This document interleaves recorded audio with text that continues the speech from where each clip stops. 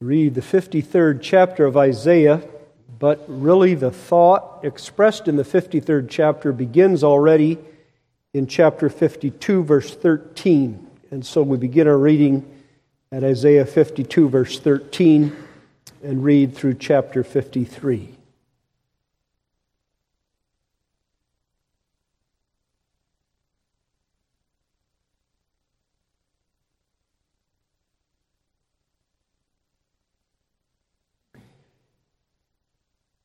Behold, my servant shall deal prudently. He shall be exalted and extolled and be very high.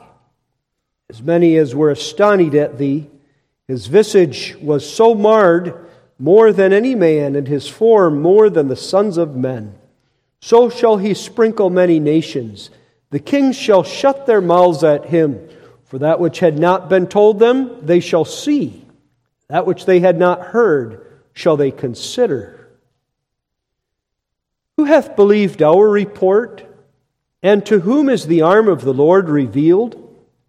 For he shall grow up before him as a tender plant, and as a root out of a dry ground. He hath no form nor comeliness, and when we see him, there is no beauty that we should desire him. He is despised and rejected of men, a man of sorrows and acquainted with grief. And we hid, as it were, our faces from him. He was despised, and we esteemed him not. Surely he hath borne our griefs and carried our sorrows. Yet we did esteem him stricken, smitten of God, and afflicted. But he was wounded for our transgressions. He was bruised for our iniquities. The chastisement of our peace was upon him, and with his stripes we are healed. All we like sheep have gone astray. We have turned every one to his own way, and the Lord hath laid on him the iniquity of us all. He was oppressed and he was afflicted, yet he opened not his mouth. He is brought as a lamb to the slaughter, and as a sheep before her shearers is dumb, so he openeth not his mouth. He was taken from prison and from judgment, and who shall declare his generation? For he was cut off out of the land of the living. For the transgression of my people was he stricken. And he made his grave with the wicked, and with the rich in his death, because he had done no violence, neither was any deceit in his mouth. Yet it pleased the Lord to bruise him. He hath put him to grief. When thou shalt make his soul an offering for sin, he shall see his seed. He shall prolong his days, and the pleasure of the Lord shall prosper in his hand. He shall see of the travail of his soul, and shall be satisfied. By his knowledge shall my righteous servant justify many, for he shall bear their iniquities. Therefore will I divide him a portion with the great, and he shall divide the spoil with the strong, because he hath poured out his soul unto death, and he was numbered with the transgressors, and he bare the sin of many, and made intercession for the transgressors. That far we read the Word of God. Our text is verses 1 and 2 of the chapter. Who hath believed our report? And to whom is the arm of the Lord revealed? For he shall grow up before him as a tender plant, and as a root out of a dry ground. He hath no form nor comeliness, and when we shall see him, there is no beauty that we should desire him.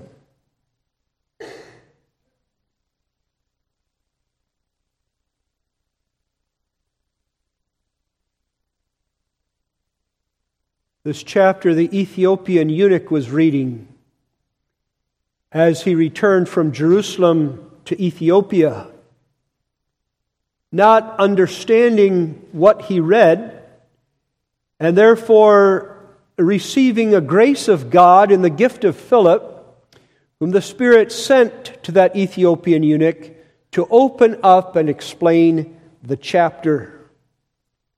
His own inability to understand underscores the question of verse 1.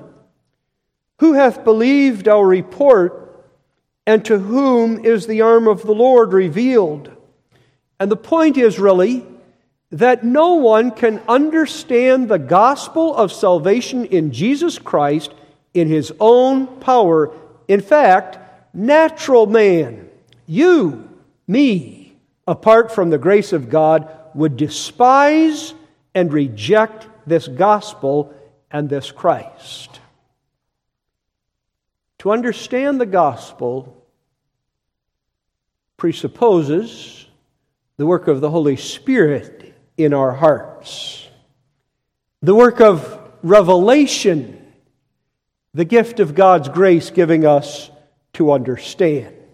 If therefore today you understand the gospel as it's set forth in this text, praise God for opening your eyes. The subject of the entire chapter is the servant of the Lord, as verse 13 of the previous chapter indicated, my servant shall deal prudently. Although Isaiah uses the concept of the servant of Jehovah in a broad way to refer to Israel as a nation and to refer to the prophets and the faithful among Israel as a nation, in our text he's using it in a more narrow way to refer to Jesus Christ. And he speaks of the exaltation of Christ. We look at Isaiah 52, which speaks of the humiliation, the suffering of Jesus. It is true, of course, that that's what's on the foreground here. But this suffering, as the prophets would tell us again and again, is the means and necessary way to the exaltation of Jesus Christ as the King of Kings and the Lord of Lords seated at Jehovah's right hand. He must, however, suffer, for there is no glory at the right hand of God except he laid down his life. Now remember what that says to you and to me, who are united to him by a true and living faith and whom he represented before God. There is glory coming for you, a place being prepared in heaven for the church of all ages. But it required not only the suffering of Jesus Christ to earn it for sinners, also the preparing of you and me for it requires suffering. But at the very head of the chapter is that question in verse 1, who hath believed our report? And to whom is the arm of the Lord revealed? And the answer, although not expressed, really is this: very few. Very few. And the question is now, why? This gospel that there's a Jesus Christ who saves from sin, a Christ who's now exalted at the right hand of God and governs all things and prepares heaven for the church, that gospel is the good news of salvation. Why do not all believe it? All are sinners. All are in need of this salvation. Why are not the hearts of all filled with joy? And the answer is, on the one hand, yes, that God reveals it only to some, but from the perspective of our text, the answer is this. When you look at that Christ revealed in the gospel, you say, him? He doesn't look like he could save me. The text draws our attention to the uncomely appearance of Jehovah's suffering servant. And to that I call your attention this morning. The uncomely appearance of Jehovah's suffering servant. Notice first its prophetic description. Secondly, its natural effect. And third, its divine purpose. Before we get into how the prophet describes the servant of Jehovah, the question has to be faced: is he looking at and describing the servant merely from the viewpoint of his human nature, his face and his arms and his legs? Is he, as it were, saying, I have a snapshot conceived in my mind, I have a photograph of how this man will look, and he really will be among the most unsightly and uncomely, we might say ugly, persons you've ever seen. Is that what he's doing? And the answer is no, not first of all, and not merely. It is not merely the outward appearance of the man. Now it may be that also as to his outward appearance, Jesus Christ appeared very lowly. That's even likely.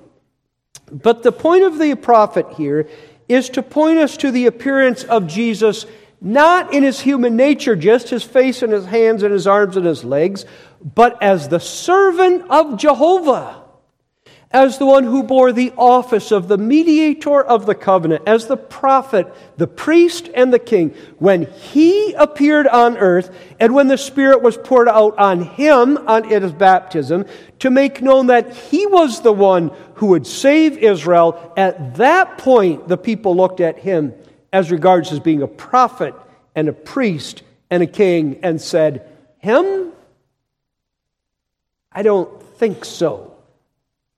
That the prophet has especially the office of the Savior in mind here, as opposed merely to the human nature and his physical appearance, is evident from his calling him the servant of the Lord, 13 of the previous chapter. He's speaking of this man who will come to carry out a work on behalf of the covenant and kingdom of God. In the second place, it's clear from the reference in our text to the arm of the Lord. This one of whom the prophet speaks is the arm, that is the power and the strength of Jehovah God. He is the one whom Jehovah is going to use to redeem his covenant people to himself. And it's from that perspective that he describes his appearance. And in the third place, Verse 2 indicates that this one grows up before Jehovah, to the face of Jehovah, again to do the work Jehovah would have him to do. It isn't describing the servant as how Jehovah sees him.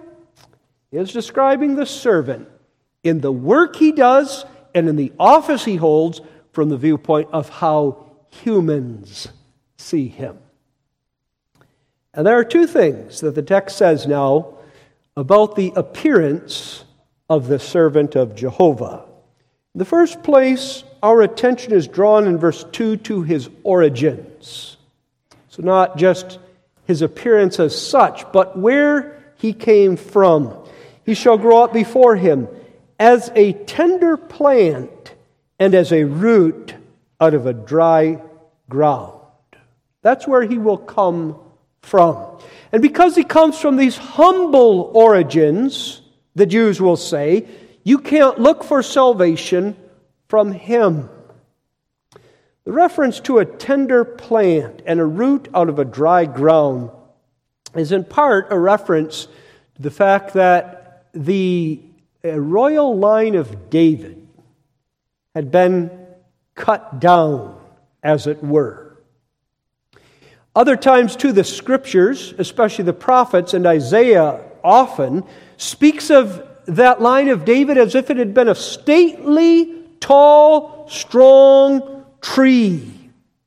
The promise of God had been to give David a son, and him a son, and him a son, and that finally there would come a son who would reign forever and ever, and the throne of David would have no end. And the reference then, or the picture, was to a tree that grew tall and strong. It was the tallest and strongest of all trees, and you expected it would stand there forever and provide shade and provide fruit and provide all that man needs. But that tree is cut down. The ground around it now is dried up. You don't expect the stump that's left to put forth another tree. Usually if you look for another tree, you dig out the stump, you get rid of it, you prepare the soil, and you plant a new sapling there. But Jehovah says, through the prophets again and again, keep watching that stump. It looks dead. There appears to be no life in it. But there's going to come a little root, a sucker, as it were. A little sapling is going to grow out of those roots again. that's the one you look for. And so the prophet is saying here that the origins of Jesus Christ will be that he arises, as it were, out of that tree, the line of David, which Jehovah had promised would be the source of Israel's salvation. But when in fact that happened, rather than the Jews looking at Jesus and saying, he is the promised Messiah, they instead looked to the humility of his origins and said, he cannot be the promised Messiah. In the first place, historically that was realized because his parents were nobodies. Joseph, Mary, who are they? That they were in fact both from the line of David did not matter to the Jews. They were nobodies from Nazareth and from Bethlehem. And that, secondly, has to do with the humility of the origins of Jesus Christ. From Nazareth and from Bethlehem, can any good thing come out of Nazareth? To ask the question in the minds of the Jews was to answer it. You cannot expect salvation from this man. And in the third place, he wasn't of the high priestly line. Maybe he's from the kingly line, but we've long stopped looking for salvation from the line of David, had the Jews. Ever since the time of the captivity, that line had not been restored. Now it's the chief priests who are the leaders of the Jews. It's the Pharisees who are the leaders. We look for salvation from them, and Jesus was not from them. His origins. Don't be surprised then, you who represent Jesus Christ and are called Christians because the Spirit of His anointing is in you, if you also are despised because your origins, generally now your spiritual origins, are nothing to boast of and nothing to impress men. That first of all in the text. His origins were humble, but then his form, that secondly. The last part of verse 2, he hath no form nor comeliness. When we shall see him, there's no beauty that we should desire him. The last part of verse 2, the second, or shall I say the fourth part of the verse, explains the third part of the verse. He hath no form. Literally, he doesn't have a shape. Well, of course he has a shape. Of course he has hands, feet, etc. Of course there's something that defines his appearance. But the point is there's nothing attractive about it. He hath no comeliness. We shall see him. But there's no beauty that we should desire him. He has no glory. He has no charisma. He has no attractiveness. And that too is true of Jesus Christ. He was a great prophet. And even those who hated him knew that there was something great about the man. That his words had a power, but it was his words, not the man as such. And to the degree he spoke of great things, and to the degree he asserted himself as being a king, he didn't promise the kind of salvation and kingship that the Jews were looking for, a deliverance from Rome. He did miracles. And yet the people were only interested in his doing miracles for the benefit they would get from it. The bellies that would be filled, the sicknesses that they would no longer have plague them. But that these miracles pointed to him and his greatness, that was lost on them. We have therefore in our text a great contrast between what we read in verse 13 of the previous chapter. He shall be exalted and extolled and be very high. He shall be worshipped and adored. He shall be the one who holds sway and holds power. We have in our text such a direct contrast to that. He's lowly. He's humbled. And you don't look for salvation from Him. This part of Isaiah's prophecy has a twofold application to the Church of Jesus Christ today. The first is that you and I see in Jesus Christ a picture of who and what we appear to be by nature. Or let me state it this way.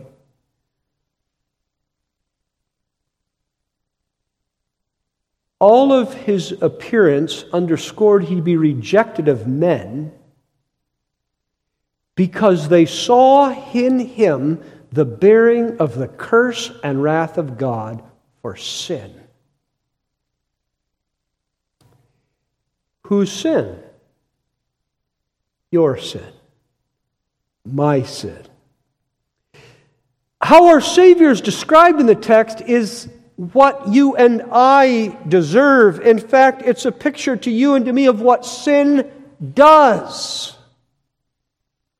Adam and Eve in the Garden of Eden before the fall did not appear uncomely. They were glorious. What was their glory? It wasn't, first of all, that Eve had the most beautiful face and the longest flowing hair. It wasn't, first of all, that Adam was a picture, the epitome of manhood and masculinity. It was that they were perfect in the sight of God. And when they lost that perfection and sold themselves to sin, they became unsightly, ugly, uncomely. So you and so me by nature. And therefore the second application is that even now, though the Church of Jesus Christ has been redeemed from sin by the blood of Jesus Christ, you should not be surprised if the world, and even many who call themselves Christians, look on the Church of Jesus Christ and say the same thing about her. Her origins are nothing to speak of. She's full of people who are themselves sinners and have all kinds of problems, the world and false Christians will say. And she appears so unglorious. She doesn't have the power to fix the social problems of society. She is inept at dealing with the economic issues of the day. She keeps herself out of the political problems. Why would you look for salvation in the church? I didn't say from the church, as if the church is actually our Savior, but why would you look for salvation in and through the church of Jesus Christ? Don't be surprised that people say that about you and us and true believers everywhere. We share, as the spiritual body of Christ, this lack of form and comeliness that characterized our Lord Himself. Now, as the prophet speaks of this unsightly appearance of Jesus Christ, he goes on to speak of the effect, the natural effect that this appearance has on man. And again, there's a twofold effect here. On the one hand, men pass judgment on him. When the prophet says that he hath no form nor comeliness, he's not making an objective description of the Savior. He is rather all setting forth the subjective response of humans as they look at Him. They look at Him and they pass judgment on Him. He is not desirable to me. In this sense, how different Jesus Christ was to what a Saul and a David had been. You read through different chapters in 1 Samuel when both Saul and David are brought to the attention of the people of Israel. The people of Israel immediately loved them both. Why? They didn't know the men. They looked at them and they liked what they saw. Saul stood head and shoulders above everybody else. They liked that. David had a ruddy face, a reddish face, and that to them was a sign of health, of vigor and vitality, and of beauty. Jesus was void of such. They looked on Jesus and said, "We don't like what we see." Therefore, the second effect of this on humanity is that they would not believe the report. Who hath believed our report?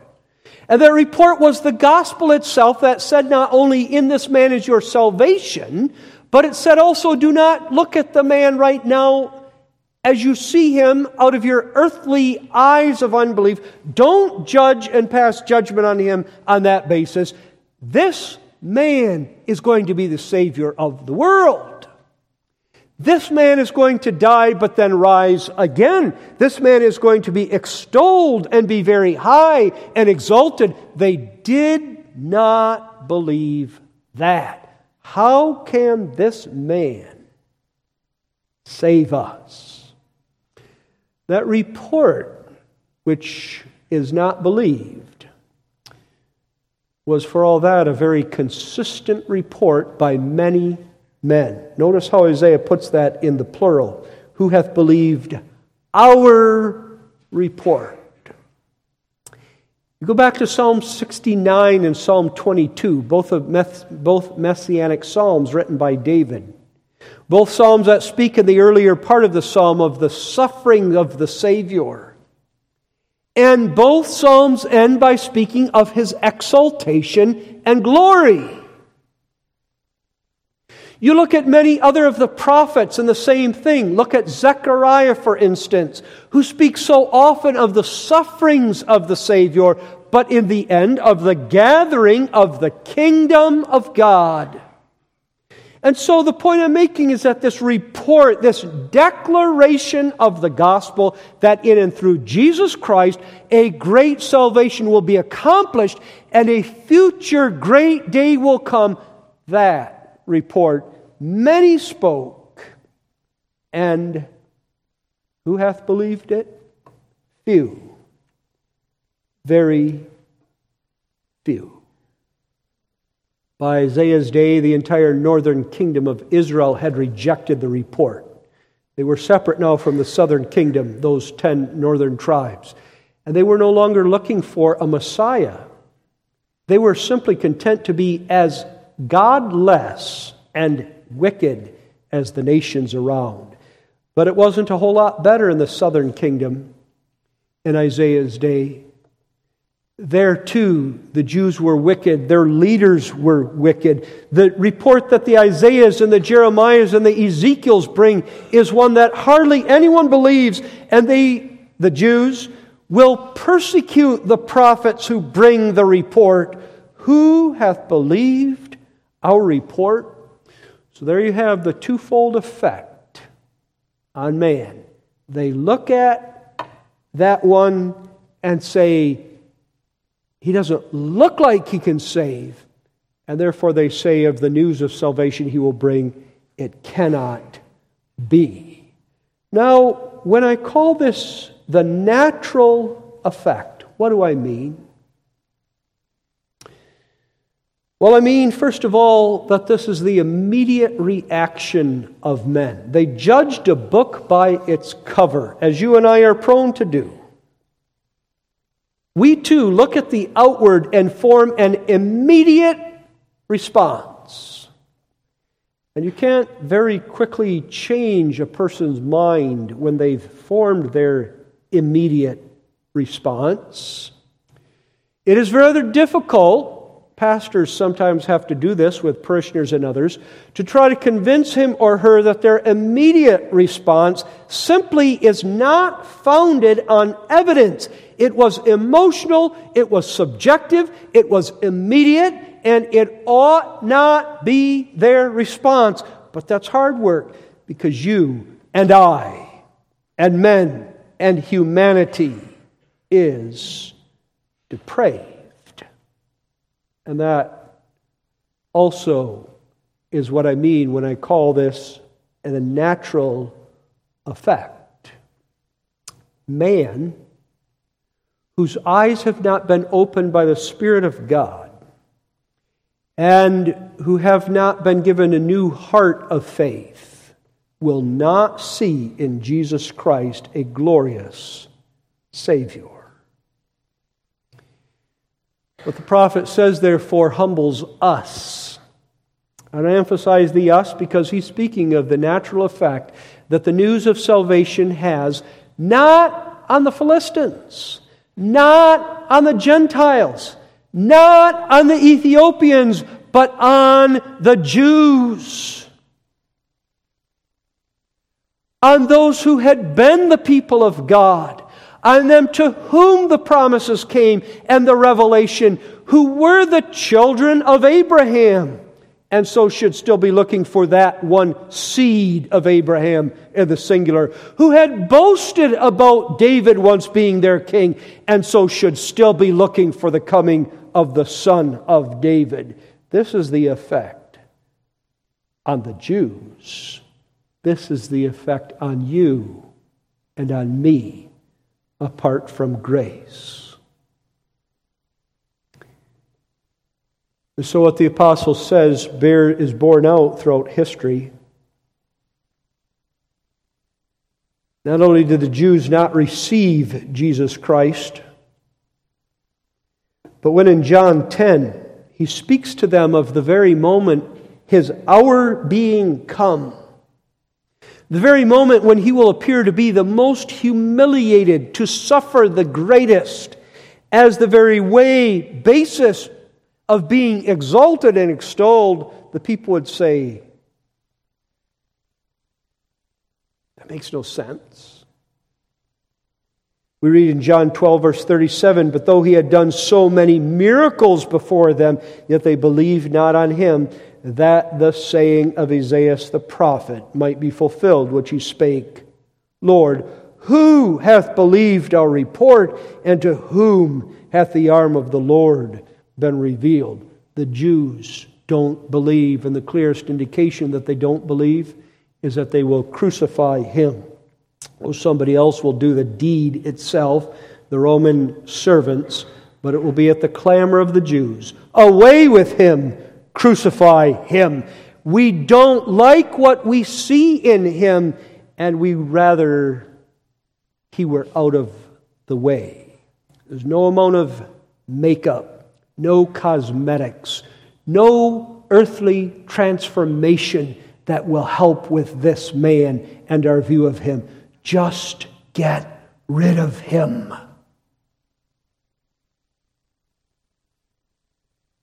Not only in Jesus' day, but the fulfillment continues today as well.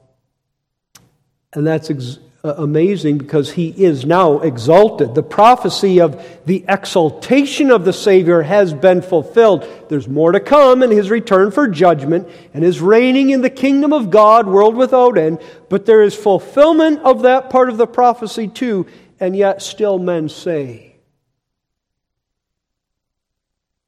I'm a sinner? You're going to tell me that? You're going to tell me that my only hope cannot be found in me, that even if I am a sinner, I can't improve myself? That there's no hope for moral reformation in and from humanity? You're going to tell me that I have to look to one? You're going to tell me that that one is not only human, but he is the Son of God in the flesh? And that in him the arm of the Lord and the power of Jehovah to save is revealed? No. Preach that today, and men will be divided. That's what happened when Paul preached the gospel. In every city to which he went, some believed, some didn't believe. And that was the greatest and the harshest division that ever was known among those people to that point in time. The difference between the believers and the unbelievers. Teach that, and those who believe are going to be despised and hated. And so we come to see the real reason why the Church of Christ, you and me on earth, are going to be despised. The gospel men hate. So that the Apostle Paul, again, will quote our text. They have not all obeyed the gospel, for Isaiah saith, Lord, who hath believed our report? So then faith cometh by hearing. That very gospel they don't believe is the power of God to save His people. Remember that, young people? When because the church is despised, and because many say, all of the sins of the church past, I can rack a pretty long list of ways in which it appears to me that the church is made up of people as sinful as the world.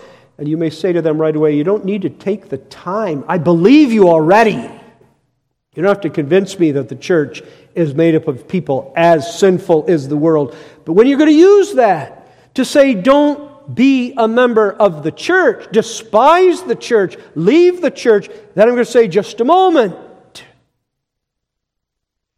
In the church, the gospel is preached. And even though that gospel that's preached is a gospel that I by nature despise and reject, yet by grace, I find that very gospel works a true and living faith in me, builds me up in that true and living faith. I must be a member of the church.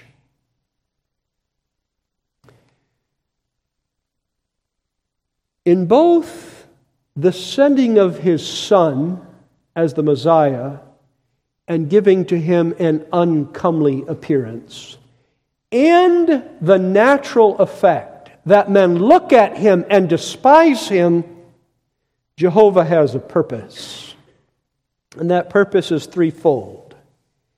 The first is to remind the Church of Jesus Christ in every age that how we view something and how God views something are often drastically different. And it becomes my calling to view something or somebody not as I see him or her or it, but as Jehovah God does. There's a clue in the text that how men see Jesus Christ is different from how Jehovah sees Him. It says, He shall grow up, that is, Christ shall grow up before Him, before Jehovah, as a tender plant. Which is to say, in the first place, that the entire raising up and upbringing and growth and development of Jesus Christ was at every moment under the sovereign control and watchful care of Jehovah God. He didn't just happen to grow up. Jehovah gave him breath every day. Jehovah supplied him with food every day. Jehovah saw to it that His own Son in the flesh developed into the man He must be in order to do the work He must do as the mediator of the covenant. But in addition to pointing us to the fact that Jehovah watches and therefore governs the growth and development of Jesus Christ, those words before Him suggest that Jehovah saw Him. And the question is, how did Jehovah see Him? Men saw Him as unsightly, uncomely, and they despised Him. How did Jehovah see Him? And the answer is that although it's true that Jehovah saw Him as guilty on account of our sin, that Jehovah had imputed to His only begotten Son our unrighteousness and depravity, that for all that, Jehovah saw Him as perfectly righteous, saw Him as obedient, saw Him as His only begotten Son. It's as if A person came to a father or mother of a little child and said, I looked at your child and I compared your child to other children, and I concluded that you have one of the most unsightly, even ugliest children around. And the parent said in response, I do not see my child that way at all. That's my child. So Jehovah God saw his son as precious in his sight, lovely, perfectly obedient to his law, for that was and is the standard on which Jehovah judges a man and his sightliness. Not what does he look like outwardly, not what great things can he accomplish on earth. Has he kept the law of God? Purpose of Jehovah is to drive home that you and I must view Jesus Christ that way. And when we look on him, even as we read of him in the gospel accounts as he worked on earth, we must say, I see the Son of God there. Now we ought to take a moment to broaden the application. When you hear somebody say what they see in one of your brothers or sisters in Christ, and as they proceed to cut down the brother or sister because what they see is not what pleases them, then take the trouble to say, just a moment. Don't you think for a moment that in the day of judgment, that's what Jesus Christ will say about another for whom he died. You are seeing wrongly. You might be setting forth truth, facts anyway. It might be that there is in our brother or sister a weakness, and you've identified the weakness. Where's the beauty, though? Why don't you look on the beauty of the brother or sister? See how he or she is in relation to Jesus Christ, our Savior. That's an application that can be made. And how about this one, young people? When you meet new people or people for the first time, don't first of all be enamored with what fun they are, what charisma, what personality they have. Ask yourself this question: is this person going to help me grow in my relationship to Christ as I live with him or her in friendship? Or is he or she going to hinder my relationship with Christ? That's what matters. The first purpose of God is to teach us to view things and people the way he does, and not the way you and I do by nature. Second purpose of God is to underscore that we cannot have the assessment and the view and evaluation that Jehovah does in and of ourselves. We cannot, for we are depraved. Who hath believed our report? Few. Why? Because man cannot. I come back to John 12. We quoted that just a moment ago. He done so many miracles, but they didn't believe on him. Why? That the saying of Isaiah in our text might be fulfilled. And then you read in verse 39, not just that they didn't believe or chose not to believe, but therefore they could not believe. Because that Isaiah said again, he hath blinded their eyes and hardened their heart. Cannot believe. I'm going to come to a polemic. A polemic is taking issue with a false doctrine. It is very popular among Christianity to teach that the gospel as it's preached is an offer in which God invites everyone who hears to see the glory of his Son and to put your faith in His Son, Jesus Christ. And part of this Arminian idea of this well-meant offer is that you have the power to do it. You can believe. And another part of this idea is that if a preacher holds out the gospel properly, he presents Jesus Christ as a glorious, attractive Savior. So you not only can, but you want to. And do you see that both of those ideas are smashed on the rocks of our text?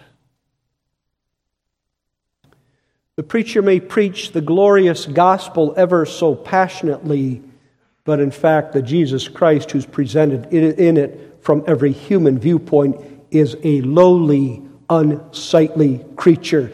And then, who hath believed our report? None. Why not? Because man cannot. And long before there was an Arminian notion, or at least the name Arminianism, and a term called the free offer of the gospel, the Holy Spirit, through Isaiah, said, but there is a wrong thinking in the minds of men. It's been there as long as men have been depraved, and we're going to address that. You look at Jesus Christ, you don't want to believe Him. That's the depravity of the human nature. Therefore, the third purpose of God in underscoring this is a saving purpose. He's brought us low. Even in the text, we've been brought low in order to be raised up. We're brought low by being showed who and what we are by nature, our own inabilities and limitations, unworthy of the least of the blessings of God. And now the gospel itself, the very report that's despised, will build us up, beloved. For the third purpose of God here is to say that the faith now which you and I do have is freely given of God Himself, sovereignly given to those whom the Father wills to be saved. This too is implied in the text. Who hath believed our report? And to whom is the arm of the Lord revealed? And at no point in the sermon did I say absolutely nobody. I said few. But then you say, there's one, and there's one, and there's another. You say, why? What is there about them that they believe? And here's the answer. Nothing different in them. You and I who believe are as unworthy and as sinful as others who do not believe. But that the arm, the power of the Lord, in saving His people, works faith in the hearts of those whom He has appointed to everlasting life. Do you believe? Praise God. For the implication of this is that all whom the Father has appointed to sit in His kingdom, to share in the glory of the exalted Jesus Christ, surely will. Being underscored is that the way in which He will bring us who are undeserving, unworthy, and even dead by nature to share in the glory of the Lord is the way of renewing our hearts, our minds, our will, our understanding, and working faith in us. For another doctrinal point being underscored in this prophecy is that there is no salvation apart from faith. Say, I don't have to believe. I'll still be in the kingdom of the Messiah. And you state folly. There is no salvation apart from faith. But God gives faith to His own. Now, as the Church of Jesus Christ preaches this gospel as she does mission work, as evangelism societies of the churches preach the gospel and declare the gospel in their work. And as you and me, as individual Christians who bear the name of Jesus Christ in our hearts and on our lips, go speak to others this gospel, you are not surprised, and I am not surprised, when many say, "Get out of here." But when others say, what a beautiful word that was. I've just been shown the right way, the only way, the sure way of salvation. And when the world makes you a laughingstock, say this: but even in that, the arm of the Lord is revealed. And even in that, Jehovah is accomplishing His purpose. For I've learned not to fear men. I've learned not to look on the outward things. I've learned that how Jehovah views a matter is what really matters.